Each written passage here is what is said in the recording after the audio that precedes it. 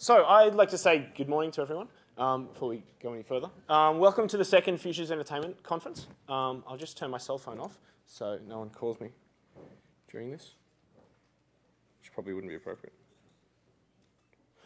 Thank you for coming out on a rainy day in Cambridge and coming down for the conference. We're looking forward to what will hopefully be a fairly stimulating event. What is particularly unique about this conference is that it draws together a range of academic and industry speakers, as well as putting them together on a table and forcing them to have a discussion, basically. So the emphasis at this event is not on a kind of a pitch or a prepared presentation, but rather on conducting a conversation, which is why we run fairly long panels. And we open with a managed conversation here at the table and then open it up to the crowd later on. My name is Joshua Green. I'm the research manager for the Convergence Culture Consortium. Along with the Comparative Media Studies program, we co-host this event. And I'd just like to introduce Henry Jenkins, who's going to do opening remarks with me. This is Henry sitting here at the table.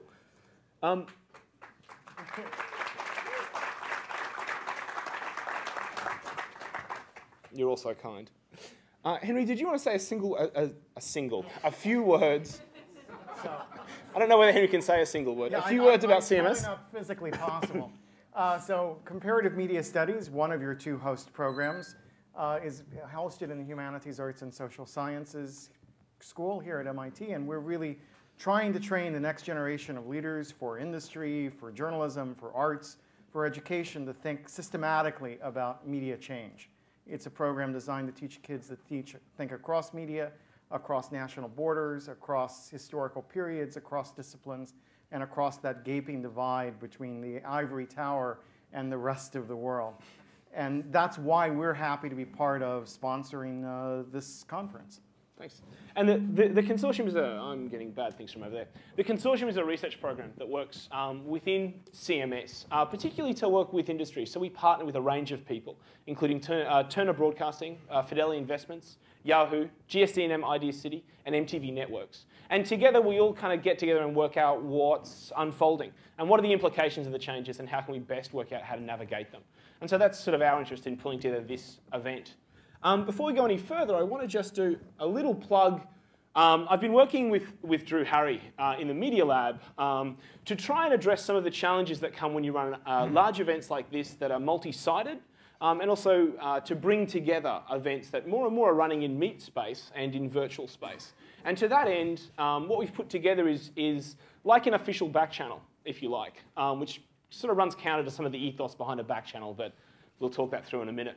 And so it's accessible online, and you should all be able to get onto the wireless here at the Media Lab. And what it is basically a place that'll run over here on this right-hand screen for you to post comments throughout the event, for you to pose questions, and also for you to contribute to some sort of discussion by voting the questions up or down. Now, the idea is that once we get to question time, we'll treat it like a third mic. So if you want to post a question throughout the event, that's cool, and we can get it up onto the screen. If you want to get the questions to the top, it'll hopefully get the most pressing questions to the top of the list so that we can shortcut working out what those are and move forward. So that's where it's accessible. It's very easy and open. You can just type your name in and your affiliation and off you go. Please don't spam the list. Please don't use it to advertise Viagra, but if you are, please misspell the words, use lots of letters, and refer. Actually, I'll hold that last comment. So that would be super. We'd like to see whether this is going to work. Drew and I have been working with a number of researchers at different institutions, including Harvard and Emerson. There's a bit of energy at the moment around how we can effectively conduct events across multiple sites that are both virtual and real. So this is incredibly beta-ish, and if it's crap, just let us know.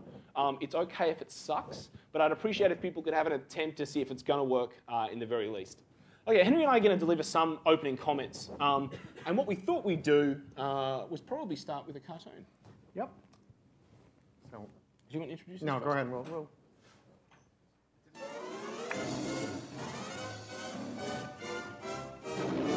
Lights down. Can we just take the lights down a little bit?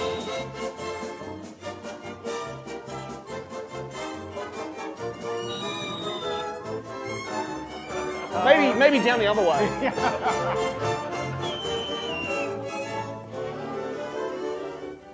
Your town, USA.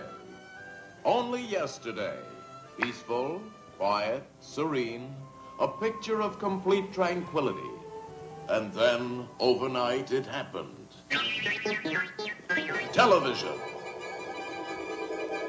But with television came problems. Eye strain, image distortion, and picture jumping.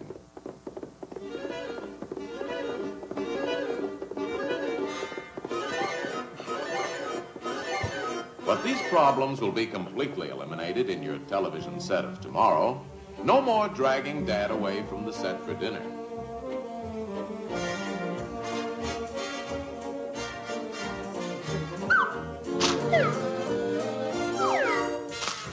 Here's the modern solution. Actually, the home of tomorrow will be built around the television set. This advanced model automatically eliminates picture distortion from passing airplanes.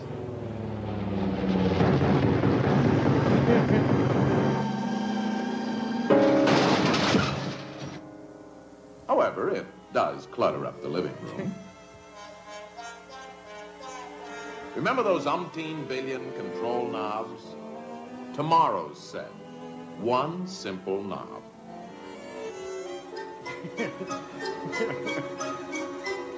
A set for people who squint, for people who drink water,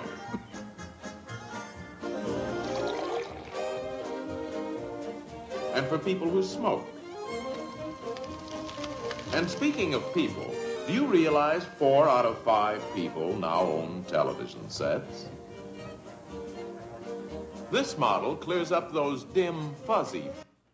So, what you saw was the beginning of Tex Avery's film TV of Tomorrow, and if anyone wants to see the rest of it, might I recommend that it's available, playing somewhere near you on YouTube, even as we speak. We wanted to begin there because we're going to talk a lot this weekend about the future of entertainment. It's a well-known fact that as an MIT professor, I was issued a crystal ball when I signed up my faculty card, and as a result, MIT prognosticates about the future rather a lot. But the reality is that we're probably no more likely to arrive at the correct answer for where the future is leading us than Tex Avery did in spoofing this. Yet we look back at this 1953 cartoon, and we see a number of trends that we recognize down to today, both the challenges of simplifying the technology and the sort of expectations that the public will be able to understand how to use a new medium as it's introduced into their home. We can begin to see examples of customization and personalization, almost immediately specialized devices for special users or special uses. We can see the disruption of an ordinary social life and its reconfiguration in response to the media. And if we continue the cartoon, we'd see a variety of schemes for interacting with the television set, including, if you see the picture up there, there's a guy who can fish from the privacy of his own office, reminding us a little bit of some of the pitches being made for the Wii remote at the present time. This is a gaming system. In this case, you get to pull a slot machine device and determine which channel you get to watch. So that the idea of games and television is there from the very beginning, at least in the popular imagination. So throughout the talk this morning, we're going to see a few other retro examples of people's attempts to imagine the future of the entertainment medium. We very carefully have called this conference the Futures of Entertainment because we think that all of the trends we're looking at will lead to multiple futures in multiple directions. And that's, I think, should be the spirit in which we involve ourselves in this conversation. So if we think about Avery's emphasis here on interactivity, interactivity has always been promised as one of the things that television is somewhat lacking. And when we move to current futures, these are currently 2 of the great ways you can get yourself into television. The one on your left is a relatively old VR system. But the one on the right, if you believe it or not, is actually a system that was invented last year. And as near as I can tell, that is actually a CRT monitor stuck on the back of her head. And I'm not sure that occupational health and safety would enjoy that, but it is one way for you to participate and for you to engage in the television kind of experience, which seems to be one of the things that's generally seen to be lacking from television. which is funny because one of the most successful things that's happened in the last 6 months has been this opportunity for interactive television. Where the television content and the television program participating within the text is pushed beyond the television set and made interactive by its appropriation by other platforms and other forms. And if I just don't go too quickly, we can see, one of the interesting things about the Simpsons campaign was that it provided people with the opportunity to get personally involved in the program by uploading a photo that would then render yourself as a Simpsons character. Aggregating just a few of them demonstrates there's actually fairly few models. So even though you were getting something that, based on the photo that you uploaded into the system, was a representation of yourself, we're actually just going back and selling people the same service and calling it personalization. But where they really pushed this idea of interaction with the television space was through the Quickie Mart promotion, where they took 7-Elevens and rebranded them as Quickie Marts, and pushed the television text out into the real world rather than asking people necessarily to come into the television world, and dealing with the technological constraints of interaction in a television space when you're dealing fundamentally with a screen. So, and we've seen this extension of the television text into virtual worlds with the recent CSI campaign that took advantage of Second Life, so that the television series episode didn't end on television, but in fact people have been encouraged for several weeks to rummage around in Second Life to gather their own clues, to have their own interactive experience, which may eventually feed back into the CSI text on TV. This notion of expanding what the television set does is also marked by the success of the Wii Remote, which is probably the most important new interface we've seen in the game space in a long, long time. And we discovered that it wasn't necessarily high-end graphics, but it was changing the mode of interactivity that excited users about the future of gaming. And this, the Wii Remote concept, which of course took off this idea of influencing what was happening in the game by physically moving your body, and it was appropriated by MSNBC for this Newsbreaker game. Now, the Newsbreaker game in and of itself was interesting because it was an attempt to make news in some way an interactive game space, and creating a brick out or a block out that you then bounced a ball around in order to collect the top news stories probably doesn't seem like it's that compelling an experience, but at least it's playfulness with the content. I suppose that's what we can say for it. What was especially interesting, however, was they took it down to the launch of Spider-Man, and they set up giant Wii-style interactive events where they played it on a large screen, and they got the entire crowd to play with the game as if they were the remote. And the Wii has really challenged the way that we understand and experience games, because since the Wii, it's become quite a definite divide between, does it provide you some kind of innovative interactivity in terms of the way that you engage with the set itself, or is it high-end graphics? We're still seeing classic game successes. One of the big news stories in recent weeks has been the degree to which Halo 3 not only has broken box office records for the launch of a video game, but in fact challenged the top money earners of the year in terms of Hollywood entertainment. And while Halo 3 isn't as, say, narratively complex as something like BioShock, and it's certainly been criticised for perhaps not being particularly narratively complex, I think that it does push the idea of serious gaming or the significance of video games, particularly when we look at the ad campaign that's in a couple of stills on the left-hand side. This was a somewhat controversial campaign. They constructed a very large diorama for Halo that is currently touring the country. And this diorama, and I know there's another better word for it, but I can't think what it is because I'm not a model maker. But this diorama celebrated or recorded the final fight. And it tours around as a museum piece. And they produced a Series 1 commercial that featured a future vet from the current war, reflecting BBC documentary style on what it was like to experience this war that had never happened. And I actually think that's perfectly legitimate, because all they're doing is a video game version of Saving Private Ryan. But the tugging on heartstrings for what was only a video game became quite controversial as a way to advertise what was seen as, unfortunately, is still seen as a fairly derided medium. So we began last night, our conference last night, with a discussion with the producers of Heroes, Jesse Alexander, Mark Orshaw. And Heroes might be seen as the television text at the moment, which most fully embodies all of the transformations that are taking place in television entertainment. it really it represents television not as an appointment medium, but as an engagement medium, a large-scale serial that unfolds across multiple media, that takes advantage of all the new media platforms, and which blurs the line between cult media and mainstream media, a theme that we're going to explore rather a lot.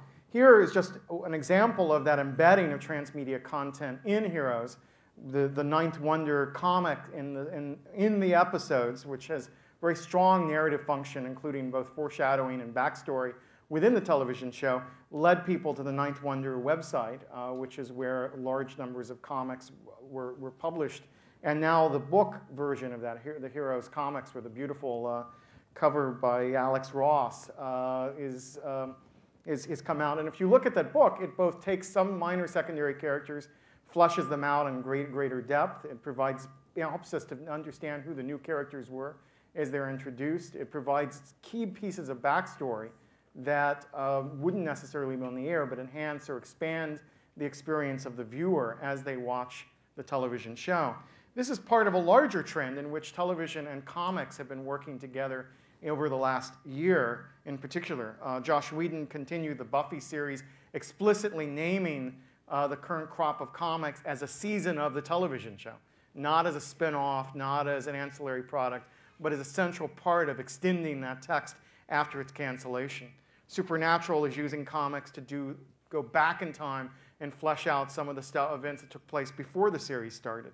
And Battlestar Galactica has been a very successful comic series that tells some of the many stories that are not necessarily able to be filmed easily and put on the television screen. This idea of extension extends to the world of transmedia branding as well. And our poster child for that is the Geico Caveman, who managed to go from a television campaign to a variety of immersive web experiences and into his own sitcom as of this fall, sort of suggesting the ways in which characters can migrate across the converged mediascape and take on new significance and add different audiences and different media experiences. Which brings us around, I think, to start talking quite explicitly about advertising itself. And I just wanted to run a little clip from A road diverges in the desert. Lexus. The road you're on, John Anderton, is the one less traveled. Make sure you follow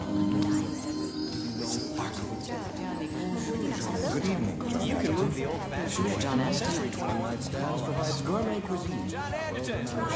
You can use a Guinness right about now. Stressed out, John Anderton. Escape from it all, Harrison. Get away, John Anderton. Forget your troubles. Twill soon.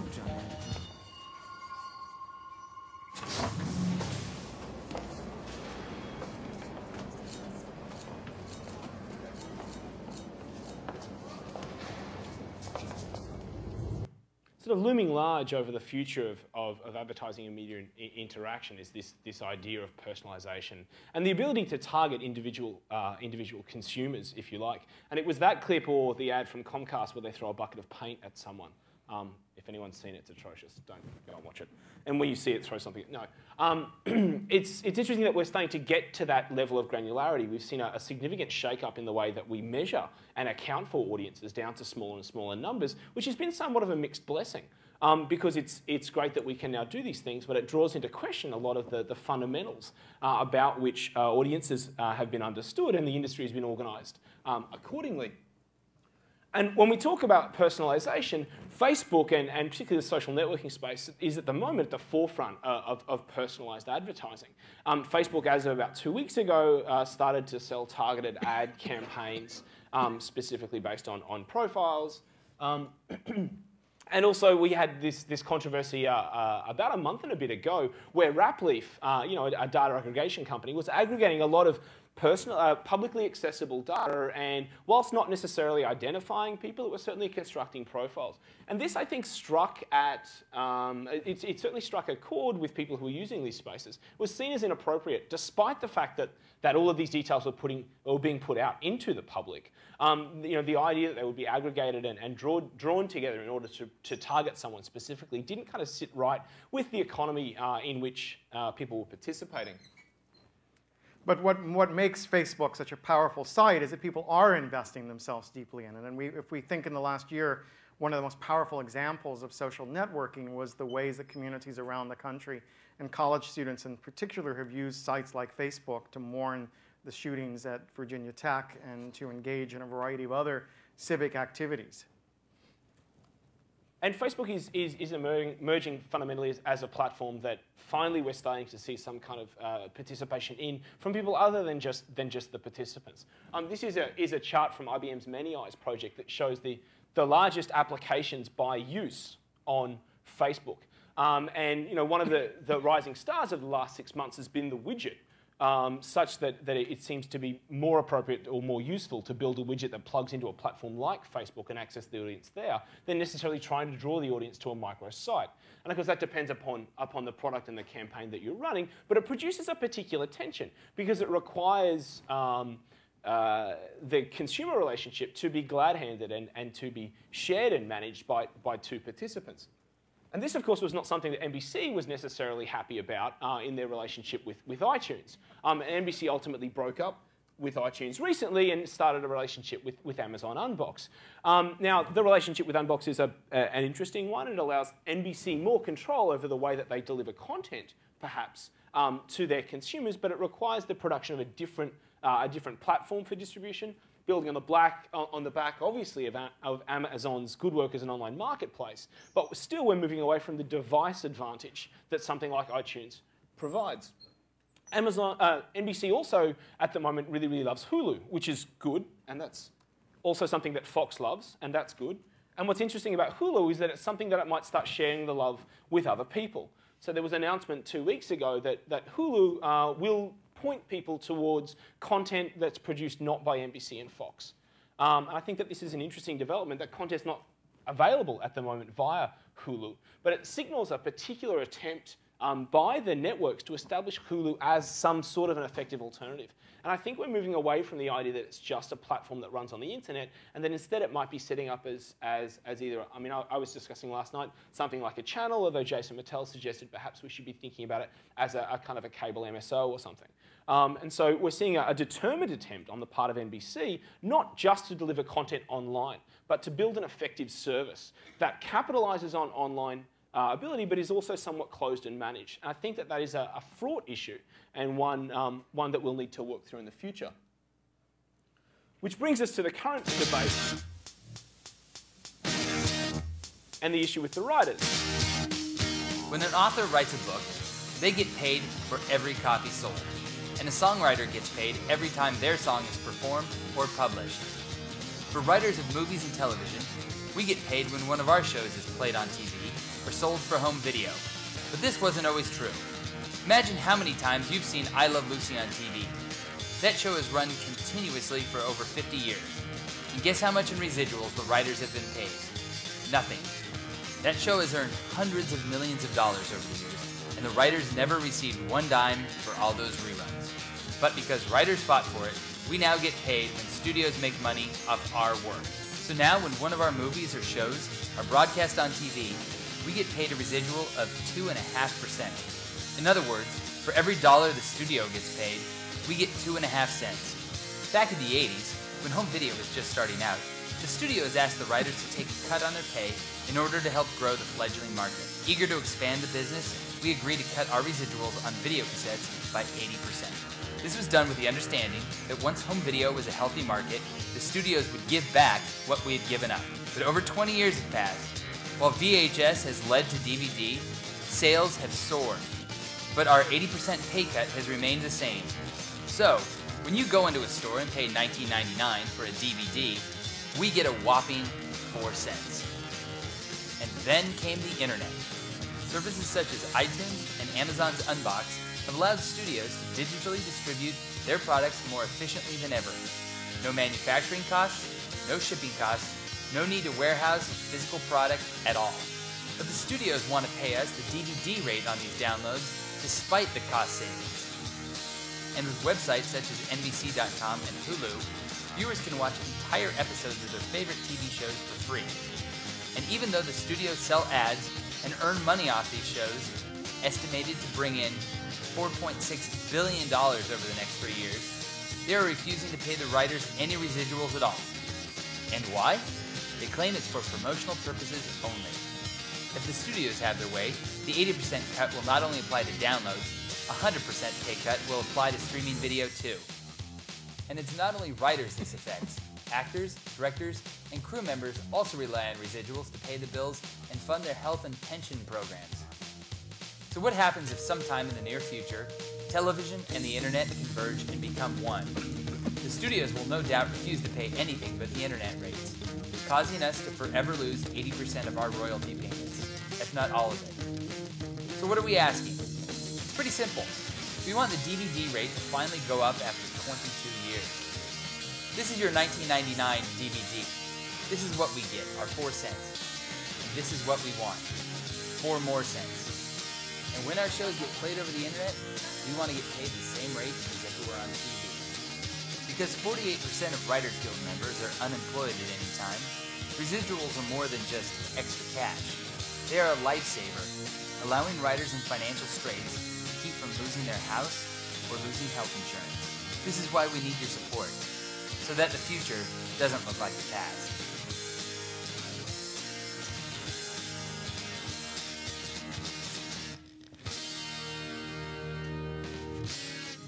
So one of the striking things about this video,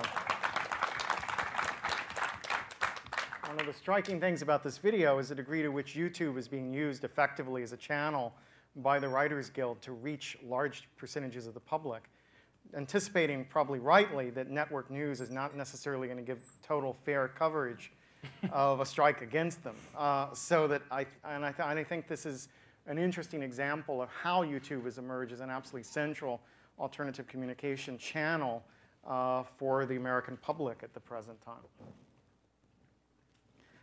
So the YouTube, though, also becomes emblematic of some of the contradictions in the ways in which the entertainment industry is thinking about this moment of do-it-yourself media of Web 2.0.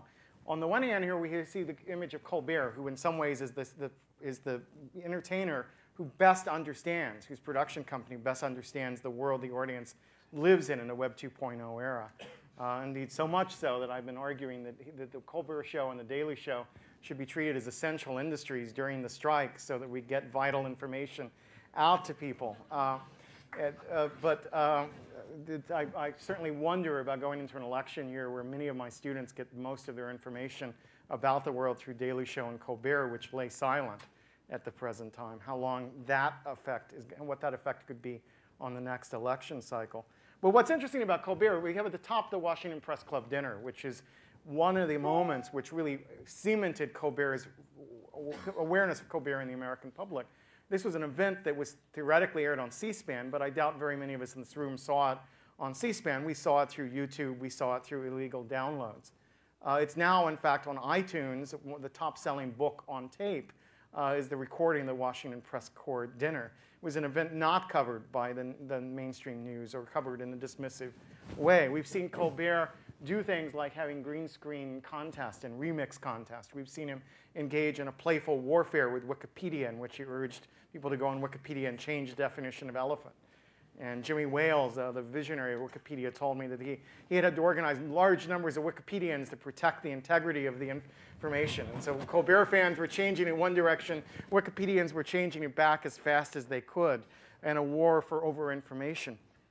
Yet, that didn't slow down the production company and the networks from yanking Colbert's content off YouTube once YouTube got acquired by Google.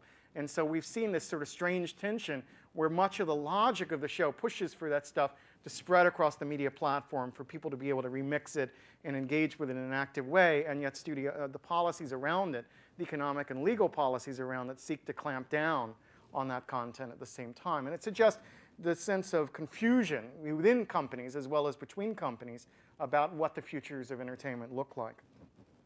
The same media channel has become more and more central to the political campaigns. And I have here 3 kind of emblematic moments so far of the campaign. We see the mock-up 1984 ad showing Hillary. We see the spoof of The Sopranos, which starred the former president and former First Lady of the United States doing a fan parody of an HBO show. And we see the Obama Girl iconography, which has been one of the things that has actually alerted large numbers of young voters to what's interesting about the Obama campaign. We even saw CNN partner with YouTube for a Democratic debate. The Republicans, on the other hand, have refused to have a YouTube debate, with Mitt Romney here from Massachusetts announcing that he will not debate a snowman, referring to a famous video shown during the YouTube debate.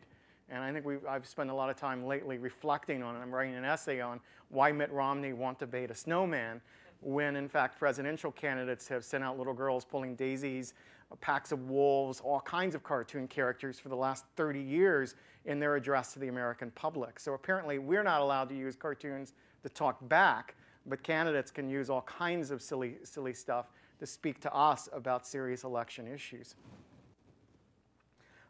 This same distribution system is enabling independent filmmakers to get their work seen.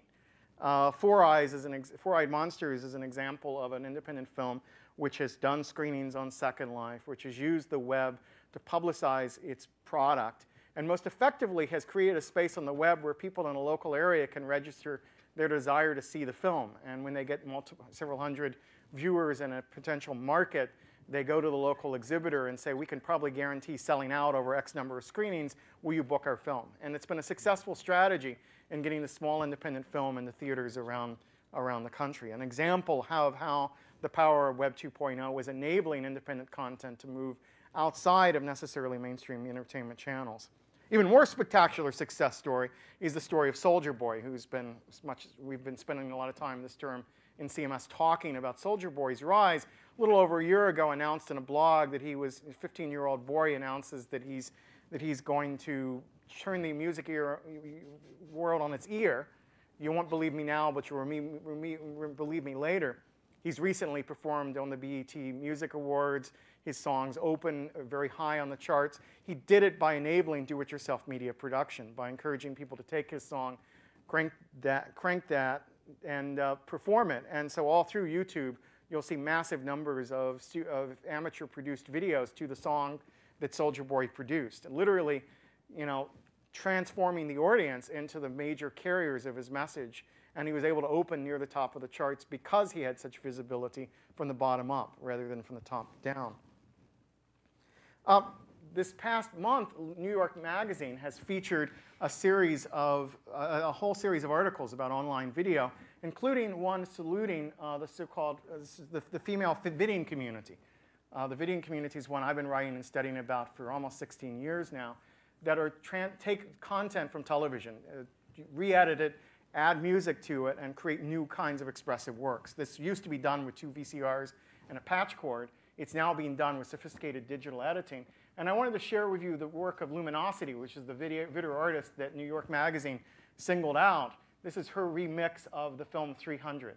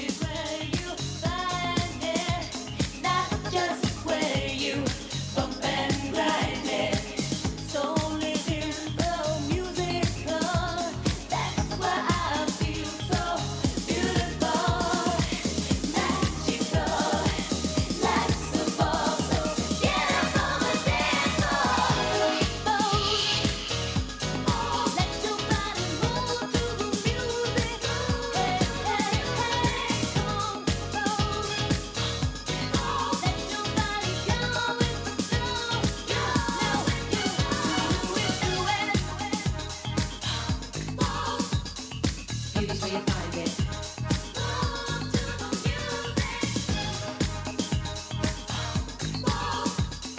Here's where you find it. Greta Garbo and Monroe, Dietrich and DiMaggio, Marlon Brando, Jimmy Dean, on the cover of a magazine. Grace Kelly, Harlow Jean, picture of a beauty queen. Jean Kelly, Fred Astaire, Ginger Rogers, dance on air. They had style, they had grace. Rita Hayworth gave good face. Lauren Catherine Manitou, Betty Davis, we love you. Ladies with an attitude, fellas that were in the mood. Don't just stand there, let's get to it. Strike a pose, there's nothing to it.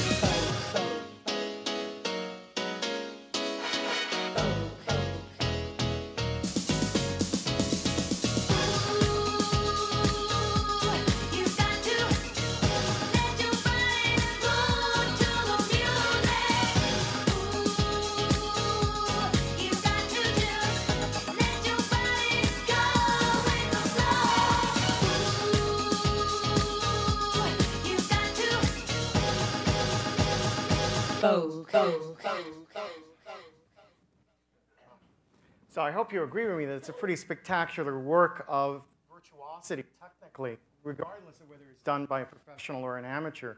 As it happens, Luminosity has done more than 30 works of this kind that she's distributed via the web. And she's the tip of the iceberg, literally, of a large number of women artists who have been using this form to create works that are really quite spectacular. There's a 20-plus year history of work by this community, some of which will be displayed at a Do-It-Yourself Film Festival event that's being hosted by USC in the early spring, that I think will be the first time that there's been a big public screening of this work at a film festival circuit.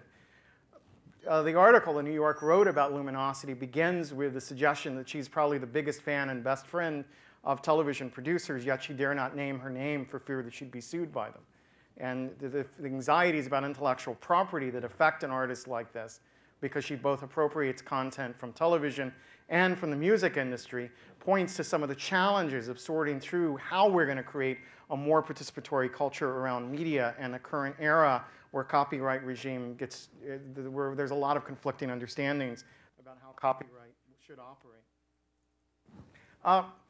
If last year was the year that Web 2.0 first really hit the hearts of the American public, that stories like Time, magazines like Time, Newsweek, and Businessweek really focused on the discourse of Web 2.0 in the idea of user-generated content and participatory culture, I'd argue this is the year where the implicit contradictions, the implicit social contract around Web 2.0 have really hit the fan. And we've seen more and more struggles between producers and users, even in Web 2.0 companies.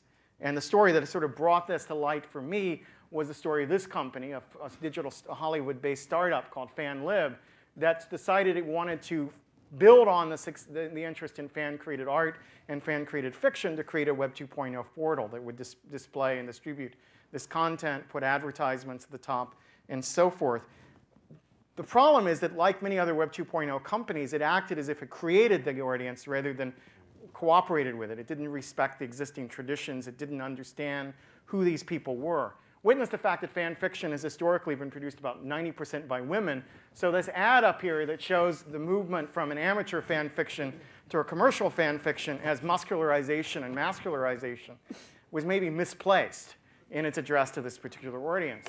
They also assumed that they could put up on the web text for rights holders that describe them as treating fans as with a coloring book. Players must stay within the lines. Restricted players' terms of service protect your rights and property. Completed work is just first draft to be polished by the pros. Full monitoring and management of submissions and players. A whole apparatus of surveillance, control, regulation, while arguing to the fan community that they were going to protect their rights, stand up to rights holders, ensure the freedom they've always enjoyed outside of the system. The response to this came most heavily from LiveJournal. And LiveJournal is a space where large numbers of fans have produced and distributed their work, and they were able to use LiveJournal to rally and build criticism and push back on FanLib pretty effectively. Although by midsummer, LiveJournal itself was cracking down on fan fiction sites using concerns about obscenity to regulate, again, the content of the work that these fans create. So this past year has seen a series of struggles between Web 2.0 companies and these grassroots fan communities over how much participation is acceptable. Well, almost everyone seems to believe that we're moving toward a more participatory culture, but the terms of participation are precisely what's under negotiation, if not dispute, over the past year. And I think that paves the way for things like our fan labor panel at this conference to talk about some of those issues in a more direct way than I think they've been talked about before. All right, so if we want to think then about where media is at right now, we could do no worse than looking at maybe the major media text of the past year, Harry Potter. And Harry Potter is a weird contradiction because on the one hand, it is probably the most mass of mass media text. There's both a film, a television, both a series of books, a film series, now an amusement park attraction, which seems to touch almost everyone on the planet, one way or another. The awareness of Harry Potter could not be higher. This comes at a moment when we're hearing most of the analysis, including places like MIT, is that mass media success is going to give way to niche success, long-tail success, more fragmentation in the marketplace. We've seen this huge concentration of the market around Harry Potter, and it may be the last gasp, or maybe not, of mass media power. It suggests to us that mass media isn't dead yet, that there's something really powerful in these old forms and these old platforms that we have to pay attention to. The tension, though, between producing a mass text in a world where there's so many opportunities for participation led to a lot of disputes as the book was coming out, where people got early copies of it, scanned it, put it on the internet, that people were sending spoilers to fans through a variety of platforms. There was an aggressive backlash against the mass media power of Harry Potter, both by people who wanted to read the book early and by people who wanted to spoil the parade for those of us who were eagerly awaiting to read the book in its entirety. My wife and I ended up camping out in our backyard in a hammock removed from all media just so we could read the book without having anything spoiled for us. And I think I know a number of fans who went for the woods like Thoreau just to have a few moments of meditation with this book amidst the spoiler hysteria around it. More recently, we've seen this really interesting interface between the world of fans and the world of the publishers, where J.K. Rowling at Carnegie Hall, of all places, outed Dumbledore as a gay character. Right? And said it followed that statement with all the fan fiction that will be written. Now, it's a very curious moment, because on the one hand, it seems to authorize fan fiction, acknowledge it as a space of fantasy, celebrate its contributions to the world of Harry Potter. On the other hand, it's J.K. Rowling staking out this rights, even after the book is published, to determine how it's read, how it's interpreted, and to insist on a reading of the book she could have easily written into the book in the first place, but didn't have the guts to do. And so fans have had very conflicting feelings about this attempt by J.K. Rowling after the book series has been printed to announce a reading of the text, a reading, in fact, many fans had long had, which took away their sense of creative freedom to have created that reading and made it the authorized reading rather than a reading that emerged ground up. And so it points to some of the challenges of thinking about what Harry Potter or any mass media success means in a world of participatory culture. The other story, Harry Potter, would be the story the fans have created. And I have here a variety of images, some focused on Wizard Rock, which is a form of fan music. Last count, more than 200 Wizard Rock bands were around the country releasing albums that are released and circulated primarily through MySpace and other social network sites. So there's no attempt by Wizard Rock to go commercial. It enjoys large enough success without. That the Harry Potter fan podcasts are among the most downloaded podcasts on the web, competing very successfully with commercial podcasts. We've seen the emergence of an organization called Harry Potter Alliance, which starts from the premise that just as kids learned how to read and write from Harry Potter, they should learn how to become activists from Harry Potter. And that because the story deals with young people standing up against adult authorities, fighting evil, questioning authority, that this same book could be the springboard for example, campaigns about Darfur or about child labor around the world, or about the closing down of local bookstores in favor of chain bookstores. A variety of causes have been connected to the Harry Potter Alliance, but its primary goal is to get young people involved in the process of political change, inspired by, led by the fantasies that J.K. Rowling has created. In the midst of all this bottom-up activity then, it's a scarce surprise that an event like San Diego Comic-Con has emerged as the meeting ground between mass media and participatory culture, both a fan event and an event where Hollywood rolls out new series, new films, new comics franchises, new book series, that it's become this new games, the center of the one of the centers of the entertainment world, growing importance, huge scale event that a decade or two ago would have just been a geek fest. Now is the place where people go when they want to reach this increasingly influential segment of the audience. Now this has its own precedents. Gene Roddenberry showed the pilot of Star Trek in the 1960s at Worldcon, the science fiction convention, before it appeared on the air. And it was so Star Trek fandom began before the series even reached the air. And Roddenberry was the pioneer, in a way, of a producer who courted fans and built relationships through them and was able to use that fan following, that sense of audience engagement, to sustain the series over difficult times with the network. So I think we can look at a long history here, but we often have to see the rise of Comic-Con as an influence on entertainment, as a reflection of this movement of cult, what might have been called cult media, into absolutely the mainstream of the entertainment sector.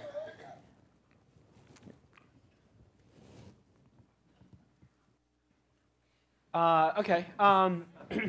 No, I wanted to round out the comments that we're making today by then visiting a different kind of productivity that has taken that's risen at the moment as a way of talking about some of the new things that have happened in the mobile space. And I'm really fascinated at the moment by the way that craft has experienced a resurgence in the last couple of years that I think is attached with the emergence of participatory culture. And so one of the substantial, or I suppose we should have said anticipated, responses to the release of an object like the iPhone was its rendering, first as a knitted object, and then as a papercraft object, so that you could get yourself an iPhone before they were available, or you could just wrap up a brick.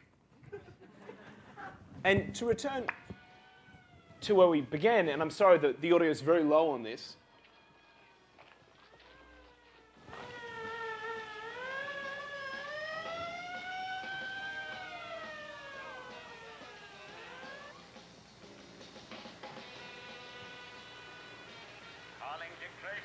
Tracy here. Go ahead, Chief.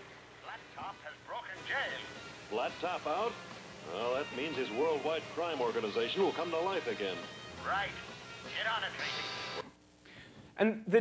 And Dick Tracy is particularly indicative again. Oh, sorry, it gives us another model of the future as it was imagined, which we're now coming to realize. Because the iPhone, in many ways, gives us that kind of wristwatch television, but also the wristwatch communicative device that is significant for navigating landscape. And one of the key features of the iPhone, of course, is that it provides you with the real internet, but one of the key uses of that then is to locate yourself within space.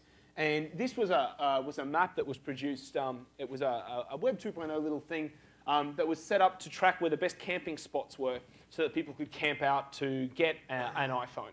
And the iPhone lines were interesting, partly because they were so long, but partly also because so many people in those lines were connected and were live blogging in anticipation of being able to live blog from their iPhones once they then got the devices themselves.